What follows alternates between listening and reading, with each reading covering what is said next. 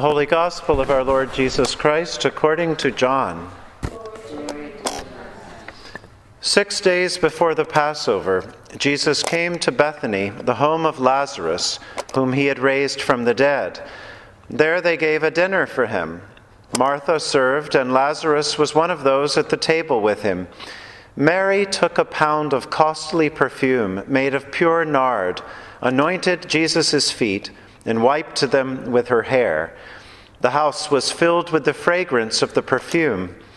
But Judas Iscariot, one of his disciples, the one who was about to betray him, said, "Why was this perfume not sold for 300 denarii and the money given to the poor?" He said this not because he cared about the poor, but because he was a thief. He kept the common purse and used to steal what was put into it. Jesus said, "Leave her alone. She bought it so that she might keep it for the day of my burial. You always have the poor with you, but you do not always have me." When the great crowd of the Jews learned that he was there, they came not only because of Jesus, but also to see Lazarus, whom he had raised from the dead. So the chief priest planned to put Lazarus to death as well, since it was on account of him that many of the Jewish people were deserting and were believing in Jesus. The Gospel of the Lord.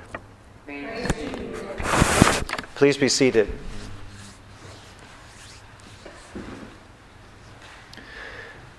John tells this story in such a way as to invite us in, I think. Invite us right into the dining room of Mary and Martha and Lazarus.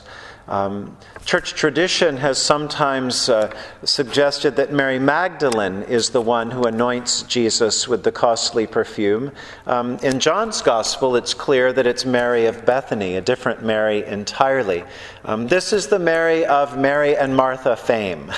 It's the ones who just a few chapters earlier reach out to Jesus because their brother Lazarus has died. And so here they all are at a dinner party. And I think we're sort of invited to surround the table and to notice the characters and notice who we identify with. There's Lazarus, and Lazarus has just been raised from the dead. So Lazarus is probably just enjoying the company of a good crowd at home around the table. He probably wanted a drama-free evening, and then look what happens. Mary has to go and spill the perfume all over Jesus and make a big deal of it, and then Martha is angry, and then Judas has to say something. And so the perfect dinner party is ruined because of the drama. And then there's Mary. Mary, who does this passionate, outrageous, amazing thing, giving all that she has, a really costly thing for Jesus. Mary seems to be the mystic in the bunch. She understands Jesus when he teaches and when he talks to them. She gets what he's saying. And so she has a sense that this may be the last time she will see him. And so it's worth it. It's worth the costly perfume. It's worth everything. It's worth her embarrassment. She throws herself on his feet. There's Martha, who we know about from the other story about Mary and Martha. And as we know about Martha, Martha's doing what Martha does best. She's putting dinner on the table. She's probably found the best deal. She's bought all the food. She's cooked it all. Now she's putting it on the table. She's probably already thinking, when will she do the dishes and still get to visit a little bit? And oh no, what if Jesus and his disciples want to spend the night? Where are they going to sleep? Do I have the linens clean? Her mind is working as she prepares for everything around her. And then there's Judas. The part about Judas stealing from the common purse, that's been put in by John the Evangelist at a later time. So we don't really know what the thoughts were about Judas at this point. That was added later as though to explain, we always had our eye on him. But the way he's referred to, Judas Iscariot, Iscariot is not a last name. Iscariot is like the word, if you go to Israel today, cities and towns will be called Kiryat Jerusalem, Kiryat Bethel. So to say Judas Iscariot is really to say Judas the city boy. It's a nickname. But it tells us a lot about the way he was seen by the other disciples. If you think about Jesus and the other disciples, they were country bumpkins. They were from Galilee. Remember, people wondered aloud, could anything good come from Galilee? It's like, can anything come from Jersey? It's sort of like that. And so here Judas is from the city, maybe a little more sophisticated. Maybe that's why they gave him the purse. Maybe he was good with money. And so Judas was a little bit on the outside from the beginning. And so we could perhaps wonder, what was it like for Judas to be there? He's trying to take care of the money, but every time he turns around, Jesus and the other disciples are promising to give it away to somebody else. They're making promises that their ministry can't possibly afford. And so Judas is like the church treasurer we might have encountered here or there, who holds on to the money because someone's got to. And then there's Jesus, who just wants people to be in his presence.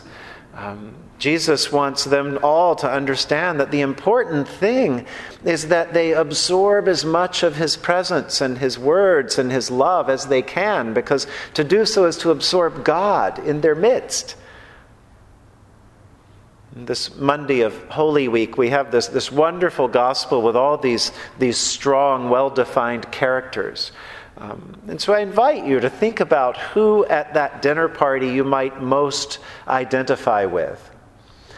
And then how would you respond to Jesus, where he invites each one of us to leave whatever it is that's keeping us apart and move closer? If we're like Lazarus, maybe we need to give up our expectations of the perfect time, the perfect event, and draw closer to Jesus. If we're like Mary, maybe we need to include others in our passionate expression of love for Jesus and give others the space to find him in their own way.